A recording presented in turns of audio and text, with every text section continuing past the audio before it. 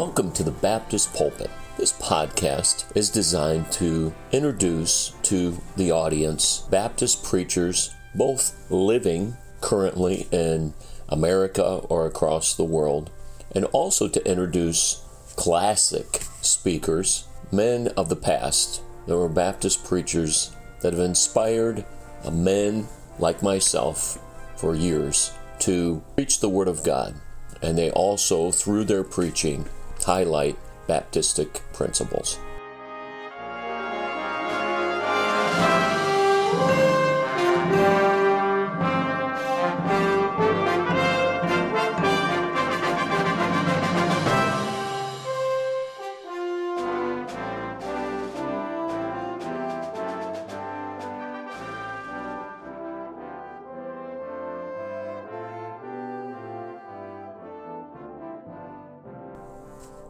Our speaker in the Baptist pulpit today is Pastor Jerry Ross.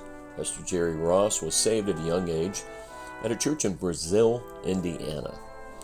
And then he was called to preach shortly after there, 1979. And then after graduating from Bible college, 1987, he entered into the full-time gospel ministry. Been preaching over 30 years. He pastors now at Blessed Hope Baptist Church in Jasonville, Indiana. Pray that this message will strengthen and encourage you as you listen to it.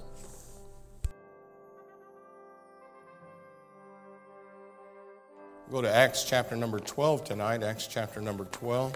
We appreciate the opportunity. And I was hoping I'd find some springtime out here, but y'all are struggling with the same situation we are. I keep telling myself this is my 56th spring. Every previous year of my life, spring did come, so surely it's going to make it. But I'm beginning to doubt. But it's exciting to be in this ministry. I think you're aware of this, but this church, this ministry is a miracle. And it's in a very challenging area. East Coast, your preachers taught you well, and you're educated in this, but is in desperate need of churches and church plants, and yet it's tough. It's a hard, difficult area. So many things the devil is stacked against it. And then you show up to Southington, Connecticut, and you just look around and say, to God be the glory, great things he hath done. And so very exciting, always excited to be able to come and visit Brother Townsley in the ministry here. And we'll look forward to what the Lord's going to do in the next few days. I'm going to read the portion of Scripture here in Acts chapter number 12. Before I do, I'm going to go ahead and give you the name of the message because I want you to think about it as we read the story. And we're going to use our Bible study time, the preaching service, to use the Word of God to try to answer this question. Here's the name of the message tonight. Hooray for Peter, but what about James? Hooray for Peter, but what about James? Acts chapter 12, verse 1. Now about the time Herod the king stretched forth his hands to vex certain of the church, and he killed James, the brother of John, with the sword. And because he sought please the Jews, he proceeded further to take Peter also. Then were the days of unleavened bread. And when he had apprehended him, he put him in prison and delivered him to 4 quadrants of soldiers to keep him, intending after Easter to bring him forth to the people. Peter, therefore, was kept in prison, but prayer was made without ceasing of the church unto God for him. And when Herod would have brought him forth the same night, Peter was sleeping between 2 soldiers, bound with 2 chains, and the keepers before the door kept the prison. And behold, the angel of the Lord came upon him, and a light shined in the prison, and he smote Peter on the side, and raised him up, saying, Arise up quickly. And his chains fell off from his hands. And the angel said unto him, Gird thyself, bind on thy sandals. And so he did. And he saith unto him, Cast thy garment about thee, and follow me. And he went out and followed him, and wist not that it was true which was done by the angel, but thought he saw a vision. When they were past the first and second ward, they came unto the iron gate that leadeth unto the city, which opened to them of his own accord. And they went out and passed on through one street, and forthwith the angel departed from him. When Peter was come to himself, he said, Now I know of a surety that the Lord hath sent his angel, and hath delivered me out of the hand of Herod, and from all the expectation of the people of the Jews. When he had considered the thing, he came to the house of Mary, the mother of John, whose surname was Mark, where many were gathered together praying. And as Peter knocked at the door of the gate, a damsel came to hearken, named Rhoda, and when she knew Peter's voice, she opened not the gate for gladness, but ran in and told how Peter stood before the gate. And they said unto her, Thou art mad. But she constantly affirmed that it was even so. Then said they, It is his angel. But Peter continued knocking, and when they had opened the door and saw him, they were astonished. But he, beckoning unto them with the hand to hold their peace, declared unto them how the Lord had brought him out of the prison. And he said, Go show thyself these things unto James and to the brethren. And he departed and went into another place. Heavenly Father, bless the reading of your word. And Lord, I pray that you'd use the word of God, dear God, to minister to our hearts, to help somebody that perhaps is going through a crucible of life, to prepare the hearts of all of us who will face the things that sometimes don't make sense and just have no explanation. I pray, Lord, after tonight's message that perhaps we will learn to trust you, maybe on a higher plane, a higher level. Use this to prepare our hearts. Maybe we make decisions tonight, Lord, that will decide our future later. We pray in Jesus' name. Amen.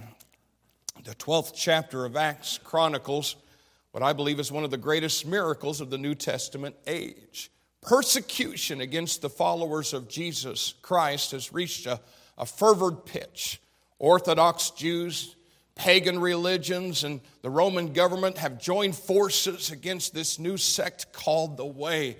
Herod gives in to political pressure and launches an attack against the leaders of the Christian church. With murder and manacles, he impales and imprisons God's men. By nightfall, Peter finds himself sitting on a dungeon floor, shackled to 2 prison guards. Behind bolted oak doors with 14 additional guards standing armed and determined between him and freedom. The only thing delaying his execution is Roman respect for a Jewish holiday. But everyone knows that after the celebration, Peter's fate is sealed and his martyrdom a foregone conclusion. And then comes a miracle. God hears the prayers of his people. God sees his imprisoned preacher.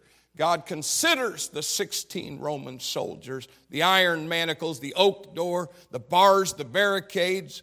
Then God calls to his side one of his angelic messengers. Can you see him? He comes and bends his knee before the Lord, receives his orders, then hurls through the heavens down toward the earth, lands on Judea soil. The angel of the Lord walks through prison walls till he stands beside the sleeping apostle. Can you see it? The Bible says the cell is illuminated by his angelic aura. The bright light doesn't have effect on the soldiers at all, for God has cast a coma upon the lot of them. The angel smites Peter on the side, then begins giving orders. Get up quickly, get dressed, put your sandals on, grab your cloak, follow me. Peter can't tell if this is real, the Bible says, or if it's a dream. As he stands, the chains fall off his wrists. As he follows, prison doors open on their own account, out past the inner guards, out past the outer guards, out the prison gate, through the quiet streets, to the city's iron gate. And then he stares in disbelief as they swing open of their own accord. Then Peter, I think, probably says to himself, if this is a dream, it's a glorious one. And without a word, then the angel disappears as quickly as he had appeared. The trance evaporates. Reality sets in. Can you see Peter standing there now looking up at the starry sky? He's rubbing his wrist. He's whispering a prayer of thanks. All of a sudden it hits him. I'm free. God sent an angel. I get to live. My life is spared. Thank you, Lord. Thank you. Then he makes his way to a midnight prayer meeting, and soon the word spreads throughout the community of believers. God, he heard our prayers. He saved a preacher. An angel broke Peter out of prison. Did you hear the story? A miracle happened. Then the people gather around and they celebrate and they get excited. Someone yells, God wins. Herod loses this time. God wins, the devil loses. But in the middle of the celebration, I want you to imagine that a freshly widowed mother comes into the gathering leading some perhaps small children into the church prayer meeting there. Someone maybe turns and shouts at her, did you hear about Peter? The person who shouts then recognizes the woman, recognizes the children, and maybe the crowd grows hushed. Maybe the widow's young daughter looks up and says, Mama, what about Daddy? Why didn't God save him? No one has an answer. Celebration turns sober. Then maybe someone else echoes the question. Yes, praise the Lord for Peter, but what about James? And I want to talk to you tonight on that subject. Hooray for Peter, but what about James? And Brother Townsend, I began to just study these two men, and it's amazing how much their lives paralleled each other. I won't take you to all the scriptures, but both Peter and James surrendered their lives to follow Jesus on the same day. We read that in Matthew chapter 4, that first he comes to Peter and Andrew and calls them and says, follow me and I will make you fishers of men. And then it wasn't just a little piece down the same shoreline that he comes to James and John and follow me, and they surrendered to the ministry on the same day. Both spent the next 3 years being trained by the Lord Jesus Christ. Both successfully preached the gospel, healed the sick, cast out devils as Jesus paired them off 2 by 2 and sent them into the cities. Both became part of Jesus' inner circle. We read about that in Matthew chapter number 17 and other places. They were both on the Mount of Transfiguration, saw Jesus transformed there, and got to see Moses and got to see Elijah, and they experienced that together.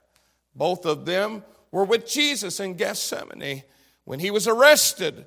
The Bible teaches us that both were deeply affected and confused by the crucifixion of Jesus Christ, and both were in the upper room when Jesus appeared to the disciples in his resurrected body, and both backslid together in discouragement. In John chapter 21, Jesus had to go and show himself to them and call them out of a ship and re-enlist them into his service and make them face the question about whether or not he loved them more than he loved these things. Not once, not twice, 3 times. Both were filled with the Holy Spirit on the day of Pentecost. Both were involved in seeing those 3,000 souls saved on that same day. And both were being used by God in an amazing way in the early New Testament church. And then we come to the persecution of Acts chapter number 12. And all of a sudden, there's a division, there's a dividing. 2 stories take 2 different paths. One of them is martyred, and the other is delivered. One dies, and the other lives on. One has his ministry ended. The other goes on to accomplish even greater things for the Lord. One is delivered through prayer, and one is taken despite the prayers of God's people. One feels the piercing of the iron sword, and the other one feels the dropping of the iron chains. The spirit of one leaves his body while the body of one walks out of prison. And you have to stop and you have to say, I don't understand. I don't understand. I mean, come on, you're right, preacher. Hooray for Peter. But what about James? I mean, on that long ago Easter weekend, why would God choose to spare one and sacrifice the other? And I want to talk to you a little bit about this matter of the will of the Lord. And I want to talk to you a little bit tonight about what it means to truly surrender your life to that will, to God's will. And let me point out several things that I hope we can glean some some information from and prepare us for what we may have to face in our lives. Number one, both James and Peter had fully given their lives to God's will and God's service. Now, I want you to let that sink in a minute. Both James and Peter had fully given their lives to God's will and God's service. We oftentimes hear preaching from the first couple verses in the book of Romans. Chapter number 12, I beseech you therefore, brethren, by the mercies of God, that you present your bodies a living sacrifice, holy, acceptable unto God, which is your reasonable service. And be not conformed to this world, but be ye transformed by the renewing of your mind, that ye may prove what is that good and acceptable and perfect will of God. Well, preacher, I've surrendered to the will of God for my life. I'm going to challenge that tonight. Have you truly given your life to God's will? Have you truly given your life to God's will? More and more I'm watching young people make the decision of what they think is surrender. But they don't come to the altar with a blank piece of paper. They come to the altar with some of the things that ought to be included in God's will for their life. There's almost the assumption that if I surrender my life to the Lord, then you know what? That means that I'm going to be in a place of blessing, so certain great and grand and wondrous things are going to happen. And Lord, I'll do your will as long as it includes. And there seems to be more and more a failure to understand what true surrender is. The Bible says that we may prove what is that good and acceptable and perfect, watch this, will of God. Will of God. Too many folks are treating God as if it's His job to see to it that our will is accomplished instead of our job to see that God's will is accomplished. I want to just take it a step further. I'm watching a growing number of Christians that's beginning to treat God as if He's supposed to serve them instead of they're supposed to serve God. As if He's supposed to bow to their will instead of us accepting and embracing God's will, no matter what that might be. I'm watching Christians treat God as their bellboy, their servant, where they say, Lord, you just kind of go over there and stand in the corner. I'm not going to need you a lot. But when I ring this bell, you come when I'm in trouble, and I'll tell you what I need and what I want. And if you don't do it, then I'm going to be bitter and I'm going to be mad, and I probably won't come to church anymore. I think it's time we took the bell out of our hand and put it in God's hand. I think we need to understand that He's the one that's supposed to ring the bell, and we're the one that's supposed to be coming, running. And you know what? It's not us that needs to dictate to God what His plan should be for our life. It's God that's to dictate to us how He will choose to use our life. I think James and Peter, they fully accepted this. I think they had a deep understanding. Can I go as far as to say this? We may be confused about what happened on that weekend, but I think James and Peter was just fine with it. I'm going to see if I can explain why. So number one, both James and Peter had fully given their lives to God's will and God's service. They had given over their lives to do the will of God, whatever that will is. Number two, when a man, woman, or child gives their life to the Lord, God then chooses in His omniscient wisdom how that life is to be used. God chooses how to best use each of His servants. And be not conformed to this world, but be ye transformed by the renewing of your mind, that ye may prove what is that good and acceptable and perfect will of God. Now, there's a lot of things that goes into that.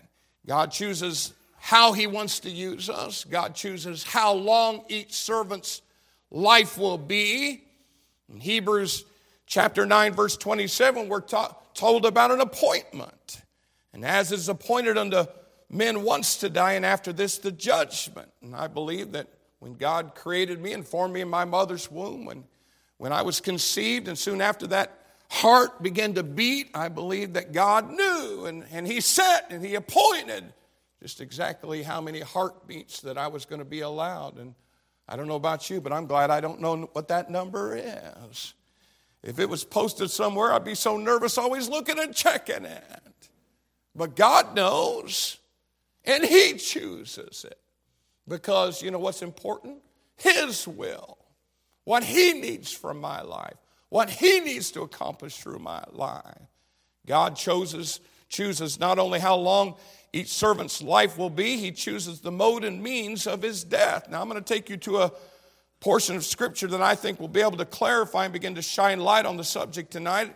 Remember I mentioned how they not only surrendered to serve the Lord together, but they backslid together. Let's go to that story in John chapter number 21. John chapter number 21. You know the story. You've heard many messages on the three questions. Lovest thou me more than these? Lovest thou me? Lovest thou me? Peter denied the Lord 3 times. Guess what? God was going to make him answer that question 3 times. But what is oft not preached is the rest of the conversation of the events of that day that took place from verse 18 on down. Now let's learn something. By the way, folks, this is Wednesday night. This is going to be grown-up stuff. This is going to be mature Christian stuff. But it's about time that we got our thinking straight when it comes to us and our relationship with the Lord. Watch this in verse number 18. Verily, verily, I say unto thee, when thou wast young, and by the way, this is Jesus. These are red letter words talking to Peter. When thou wast young, thou girdest thyself and walkest whither thou wouldest. And when thou shalt be old, thou shalt stretch forth thy hands, and another shall gird thee and carry thee whither thou wouldest not. By the way, this spake he, signifying by what death he should glorify God. Let's stop. Let's make sure we understand that. I know the wording is somewhat confusing. It may not be obvious what Jesus said. Verse 19 clarifies it for us. That Jesus just told Peter, guess what? You're going to die a martyr's death. You're young, and you're going to be for a while foot free and fancy, and you're going to help build the beginnings of the local New Testament church, and I'm going to use you in an astounding way, but there's going to come a time when you're older, and guess what? Some men are going to take hold of you, and they're going to take you where you don't want to go. He was telling him, you are going to die for the cause of Christ. Now, I want you to imagine Peter's hearing that, and all of a sudden that's sinking in. All right, well, I'm going to what? Now, he has a very human reaction here. The same reaction that we have a lot of times. If you'll notice, verse number 19, then this spake he, signifying by what death he should glorify God. And when he had spoken this, he saith unto him, follow me. This is how you're going to die one of these days when you're old. And until then, you just follow me and do my will. Now look what Peter does in verse number 20. Then Peter, turning about, seeth the disciple whom Jesus loved following. By the way, this isn't James. This is James' brother John. Okay, John the beloved. Which also leaned on his breast at supper, and saith, Lord, which is he that betrayeth thee? Verse 21, Peter, seeing him, saith to Jesus, Lord, and what shall this man do? Now, let's stop and make sure we're absorbing this, all right? Jesus pulls him out of that boat, makes him answer the question 3 times, and then he gives him some information that I'm not sure I would want. He says to him, you know what, for a while you're going to serve me in your youth, but there's going to come a day when you're going to die, and you're going to die a martyr's death. And he said, but don't worry about that. You just worry about following me. And then Peter has this reaction, and he's absorbing this. And I'm going to die a martyr's death. And he begins to look around, and he sees John there. He said, well, what about him? Well, what about him, Lord? Now watch this. Verse number 23, folks. Come on now. Then... verse 22. Jesus saith unto him, if, what's the next 2 words? I will. And we're talking about the will of God, folks. Jesus said, if I will that he tarry till I come. Boy, here's a little question we need to all learn. What is that to thee? And then you know what he does? He gives the command again. Follow thou me. You know what Jesus was saying, son? What I do with his life is none of your business. Should have no bearing on whether or not you serve me or don't serve me. You know what? Don't worry about what's happening over here, and don't worry about what's happening over here, and don't always try to understand what's happening over here. You see, watch this. Come on, let's just admit it. We live in the last times. Can we all agree on that? Well, the Bible says, in the last time, perilous times shall come. Now, it's not shall come then because we're here. So perilous times are here. And men shall be, only it's not shall be anymore because we're in the last of the last days. I don't think we're just in the last. I think we're in the last of the last days. Men shall be lovers of their what? Now, folks, this is becoming more and more the reaction of things we're having to deal with in ministry. Everything that happens to us, because we live in a very selfish generation, selfish time. And folks, it's just not the world. It's infected the church. Come on, let's all be honest. That a lot of times, what we do is everything that happens, we weigh it as good or bad, fair or not fair, depending on how it affects us. Okay, so when things are happening around me, I tend to have a very selfish reaction to them. And you know what? I gauge it as good or bad, fair or not fair, depending on what it's doing to my life. But you got to understand that there's a God in heaven, and He's orchestrating a will, His will. And you know what? This may happen in my life, and it affects me in an adverse way, and therefore, if I'm not careful, because I tend to be selfish, I want to look to God and say, well, I don't understand. That don't seem right. That don't seem fair. You know what? I can't see all of the ramifications of what God allowed. I can't see all of the, listen, it's like throwing a rock into a pond out in one of those little southern Indiana lakes, little stripper pits, and watching those ripples run. All I see is the splash. I can't see where all the ripples are going. And folks, listen to me. I'm going to tell you, I don't always understand why God makes the decisions He does. I don't always understand why God chooses to use this life this way and another life in another way. I don't understand why some people are allowed to celebrate birthdays into their 90s, and yet me and you both have stood beside a casket and tried to answer the question of a mom and dad that looks up at their preacher and says, "Preacher, why? Why?" Can I give you a really grown-up answer? Okay, can you take it? What is that to thee? Follow thou me. And preacher, I don't understand why my mom and dad had to get a divorce. What is that to thee? I told you we're going to do some grown-up stuff, okay? Follow me. Well, but preacher, my niece, and she's just a little girl, and who would have known? Leukemia. What is that to thee? Follow thou me. You know what, folks? On the same day, Acts chapter 12, the same weekend. You know what? One of the choice servants of God is murdered, and the other is delivered.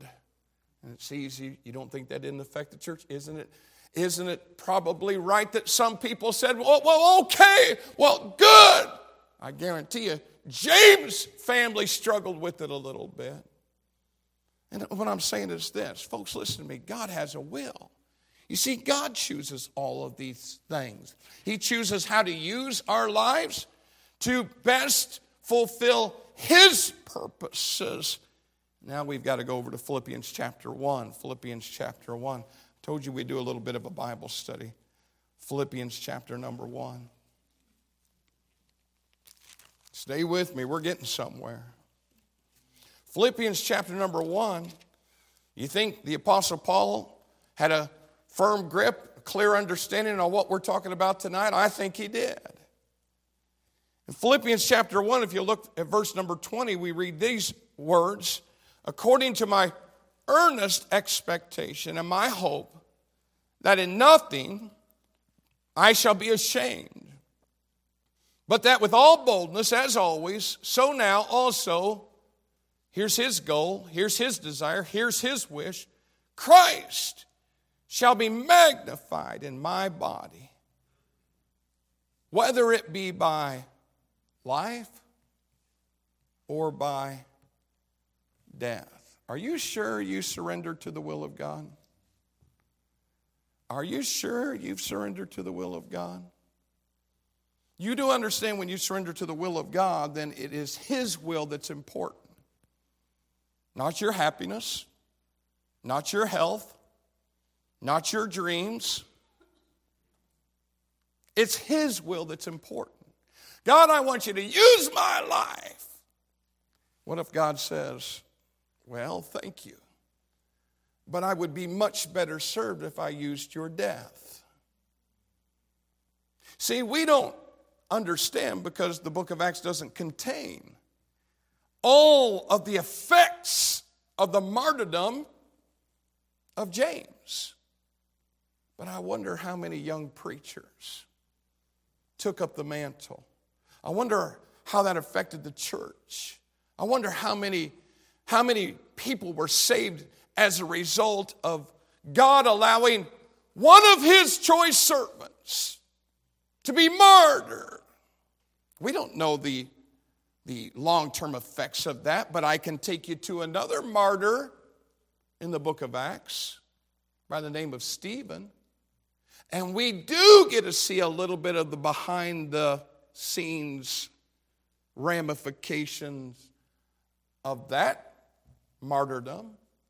Because I believe if it wasn't for Stephen and his steadfastness and his looking up to heaven and his praying for those that were taking his life, I'm going to ask you the question, would there have been an Apostle Paul? Would there have been a Damascus conversion? You see, something happens here. I a lot of times am watching for months and years to see something positive that God brought out of that.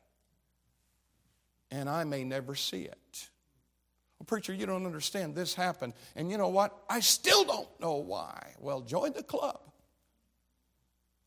But you know what? I think there's a lot of people that were there the day that Stephen died that had no idea and didn't know till eternity what God had in mind and what that did to a young man by the name of Saul of Tarsus and how it prepared him to be converted and how it spurred him forward to give his life for the Lord Jesus Christ. We okay? We all right? See, is it God's will that's really important? Or is it our will that's really important? Say, preacher, what are you saying? What I'm saying is this. Have you truly given your life to Christ? Are you completely and fully surrendered to His will? Can God use your life any way He chooses? Is your comfort, your prosperity, your longevity, your dreams and aspirations more important than God's plan? Have you gifted God the right to write the story of your life? Is your wishes more important than God's will? Can you boldly say, according to my earnest expectation and my hope that in nothing I shall be ashamed, but with all boldness as always, so now also Christ shall be magnified in my body, whether it be by life or by death. For me to live is Christ, to die is gain. I've watched a lot of young people go off to Bible college, and we have some that are here, and thank God for that wonderful ministry God's given you. Are you willing to be faithful? No matter what God's plan is for your life, no matter what God's plan is for your life. Hey, preacher, God called me to preach. Amen. And I dream one of these days of preaching to large crowds. What if God wants you to serve in a small, rural, out-of-the-way place? But preacher, I dream of great revivals. What if God's will is great suffering? Preacher, I dream of citywide crusades. What if God's plan is chemo and cancer? I'm a young lady here, and I dream of a preacher, husband, and healthy children, and the admiration of a congregation. What if God's will is serving in a missionary orphanage as a single lady for the rest of your life? Let me ask you again. You sure you've really surrendered to the will of God? You sure?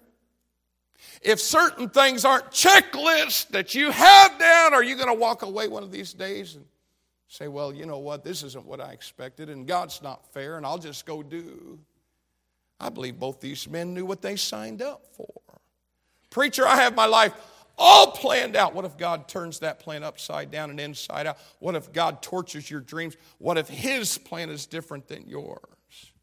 Preacher, I dream of serving the Lord for the next 50 years. What if God's will is, and it would mean more for eternity if He takes you home in the next 50 days? Let me ask you again.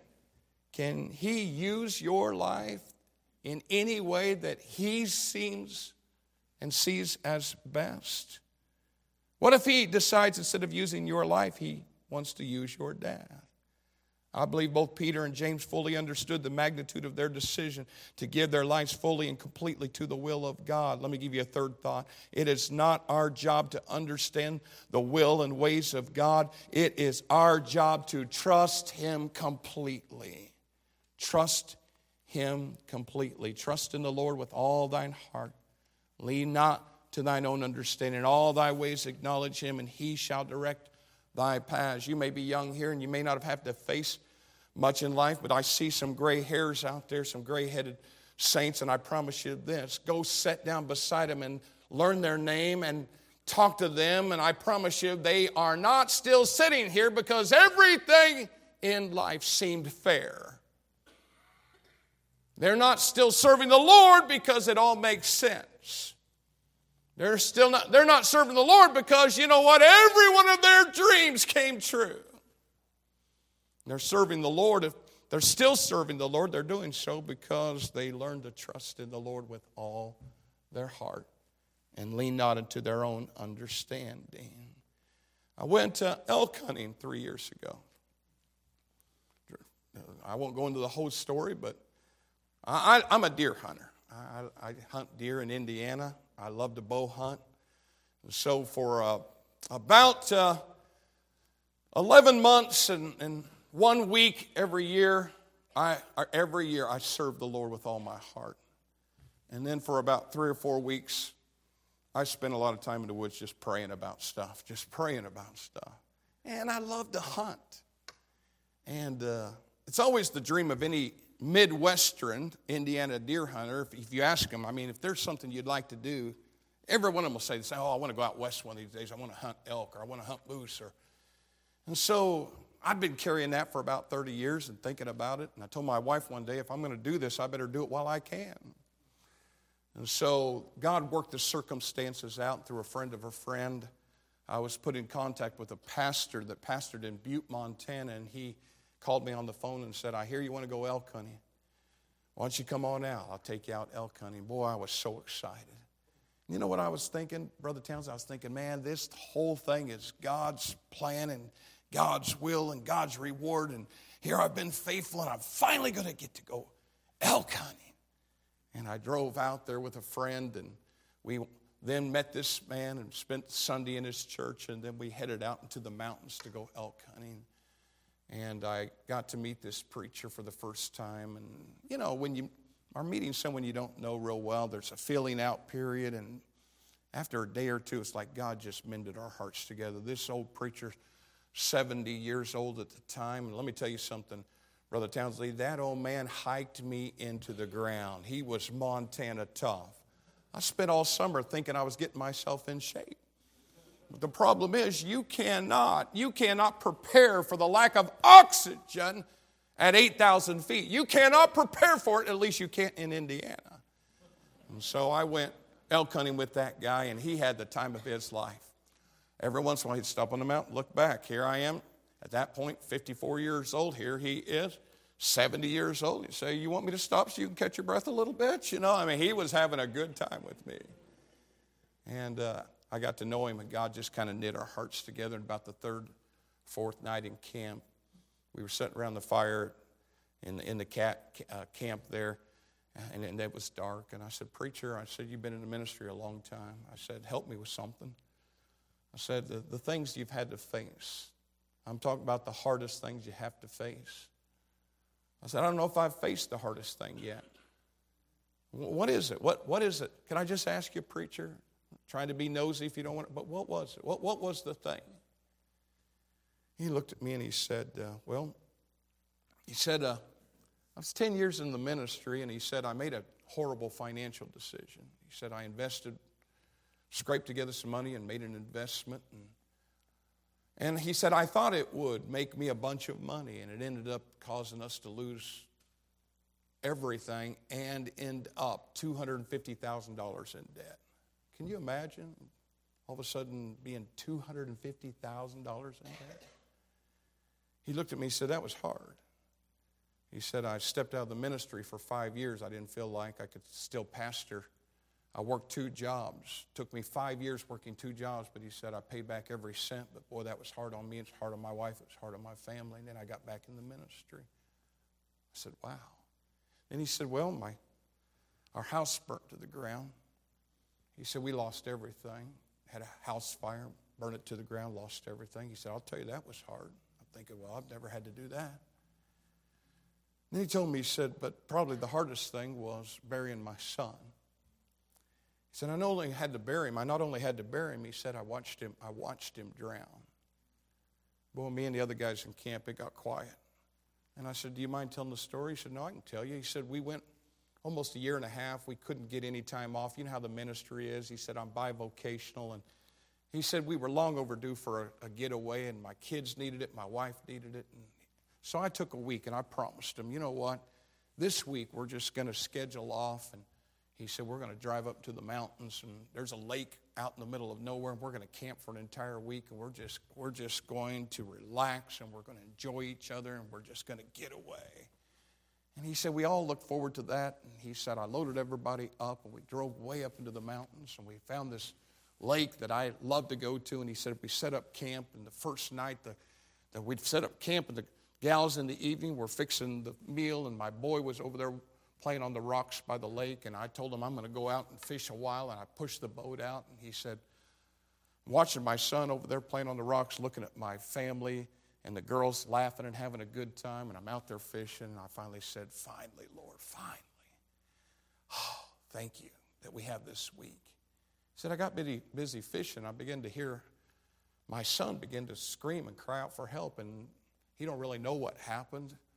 His son was a good swimmer. They don't know if he fell on the rocks and hit himself, hit his head, but he ended up in the lake, and he was struggling, and he's calling out for his dad. He said, I'm about 100, 150 yards from my son, and I see that he's struggling. And he said, I took that oar, and I began to dip it into that lake with all of my strength. I said, I was paddling as fast as I can, and I could tell he was weakening, and I'm only about halfway there. And tears are running down my face, and he's crying out, Dad, Dad! And then he went down. He said he didn't come back up. And I said, you watched that? Yeah. He said, I got over the top of where he was, and he said, I tried to do what I could to find him, but it was a deep lake. He was gone. Ended up having to go to the shore, got on the radio, called the rescue team. We walked up and down the side of the bank of that lake for the next several hours as they began to scuba dive and finally brought up my son's body. And you'll have to forgive me for what I said next, but I looked at him and I said, Preacher, I don't get it. I don't get it. Why are you still preaching? I mean, how do you do that? It's one thing, folks, if a child is taken and you're not there. I mean, it's tragic. But he watched it. He couldn't get to him. I said, I'm just telling you, I don't know. I'd like to think I'm that good a Christian. How did you do that? How did you do that? And he looked at me and he said, Brother Ross, he said, I've spent my whole life sitting beside my church members in hospitals. I'm there when they get the tragic news. I'm the first one they call when heartache or hurt or death comes into their... He said, Preacher, do you know how many times I've sat beside one of my members and looked at him and said, you have to trust the Lord. You have to trust the Lord. He said, when I was going across that lake and praying to God, it's like the voice of God said, remember, you told everybody that you could trust me. Remember, you told everyone you could trust me. He told me this. He leaned across, looked me right in the eye and said, Brother Ross, several years ago, I got on my knees and told God, I trust you. I promised him that no matter what would happen, I would trust him. And I say, yeah, but preacher, he said, Brother Ross, I told God I'd trust Him. He said, by the time I got over where my son had gone down, he said, peace of God came into my heart. And I said, Lord, I promised you that no matter what happened, I would trust you. And I'm going to keep that promise. Lord, I trust you. I trust you. And all of a sudden, I realized I wasn't in Montana to hunt elk. Are you listening? I needed to be up on that mountain with that old man so I could figure out some things. See, I've been in the ministry all these years, and I've said all those same things. But wait a minute. Wait a minute. Have I really given my life to God? Do I really trust Him? Do I really want His will? I mean, I prayed for it. Lord, I want your will made. Lord, let your will be done. I prayed it. Do I really want the will of God? And I'm just going to tell you this. A different Jerry Ross drove home from Montana than drove out there. And a lot of things that have happened in my life, come on now, folks. Come on, we're getting down to it. That I still carried a little bit of a root of bitterness about. Somebody help me so I'm not here by myself. Are you there? I mean, I'm going through the motions and I can say all the right things, but that dark road that your mind goes down through, and you get on that road and you've been down to the end of it 1,000 times and you know what's there, but you got to walk it one more time. And when you get down to the end of it, you're kind of sitting there in despair, and there's a part of you that's, okay, that's just Lord. And God says, what is that to thee? But Lord, what is that to thee? Yeah, but this don't see. What is that to thee? Follow thou me. You get what I'm saying tonight? You in Bible college, you better figure out what I just said tonight. Because you're not going to make it 5-10 years in the ministry if you don't understand what I just said tonight. If you don't figure it out. Because guess what? Not everything's going to work out the way you think. And listen, sooner or later, there's going to be a nuclear bomb dropped into the middle of your life. And that's where we separate the men from the boys. Because, watch this, God doesn't owe me an explanation. Excuse me, He doesn't owe you one either. And He didn't surrender to make sure that your will was accomplished. He asked you to surrender to see that His will is accomplished. And He's already flat told you, there's going to be some things that happen that's not going to make any sense. What is that to thee? That's my business. You know what your business is? Follow thou me. Let's bow our heads for a word of prayer.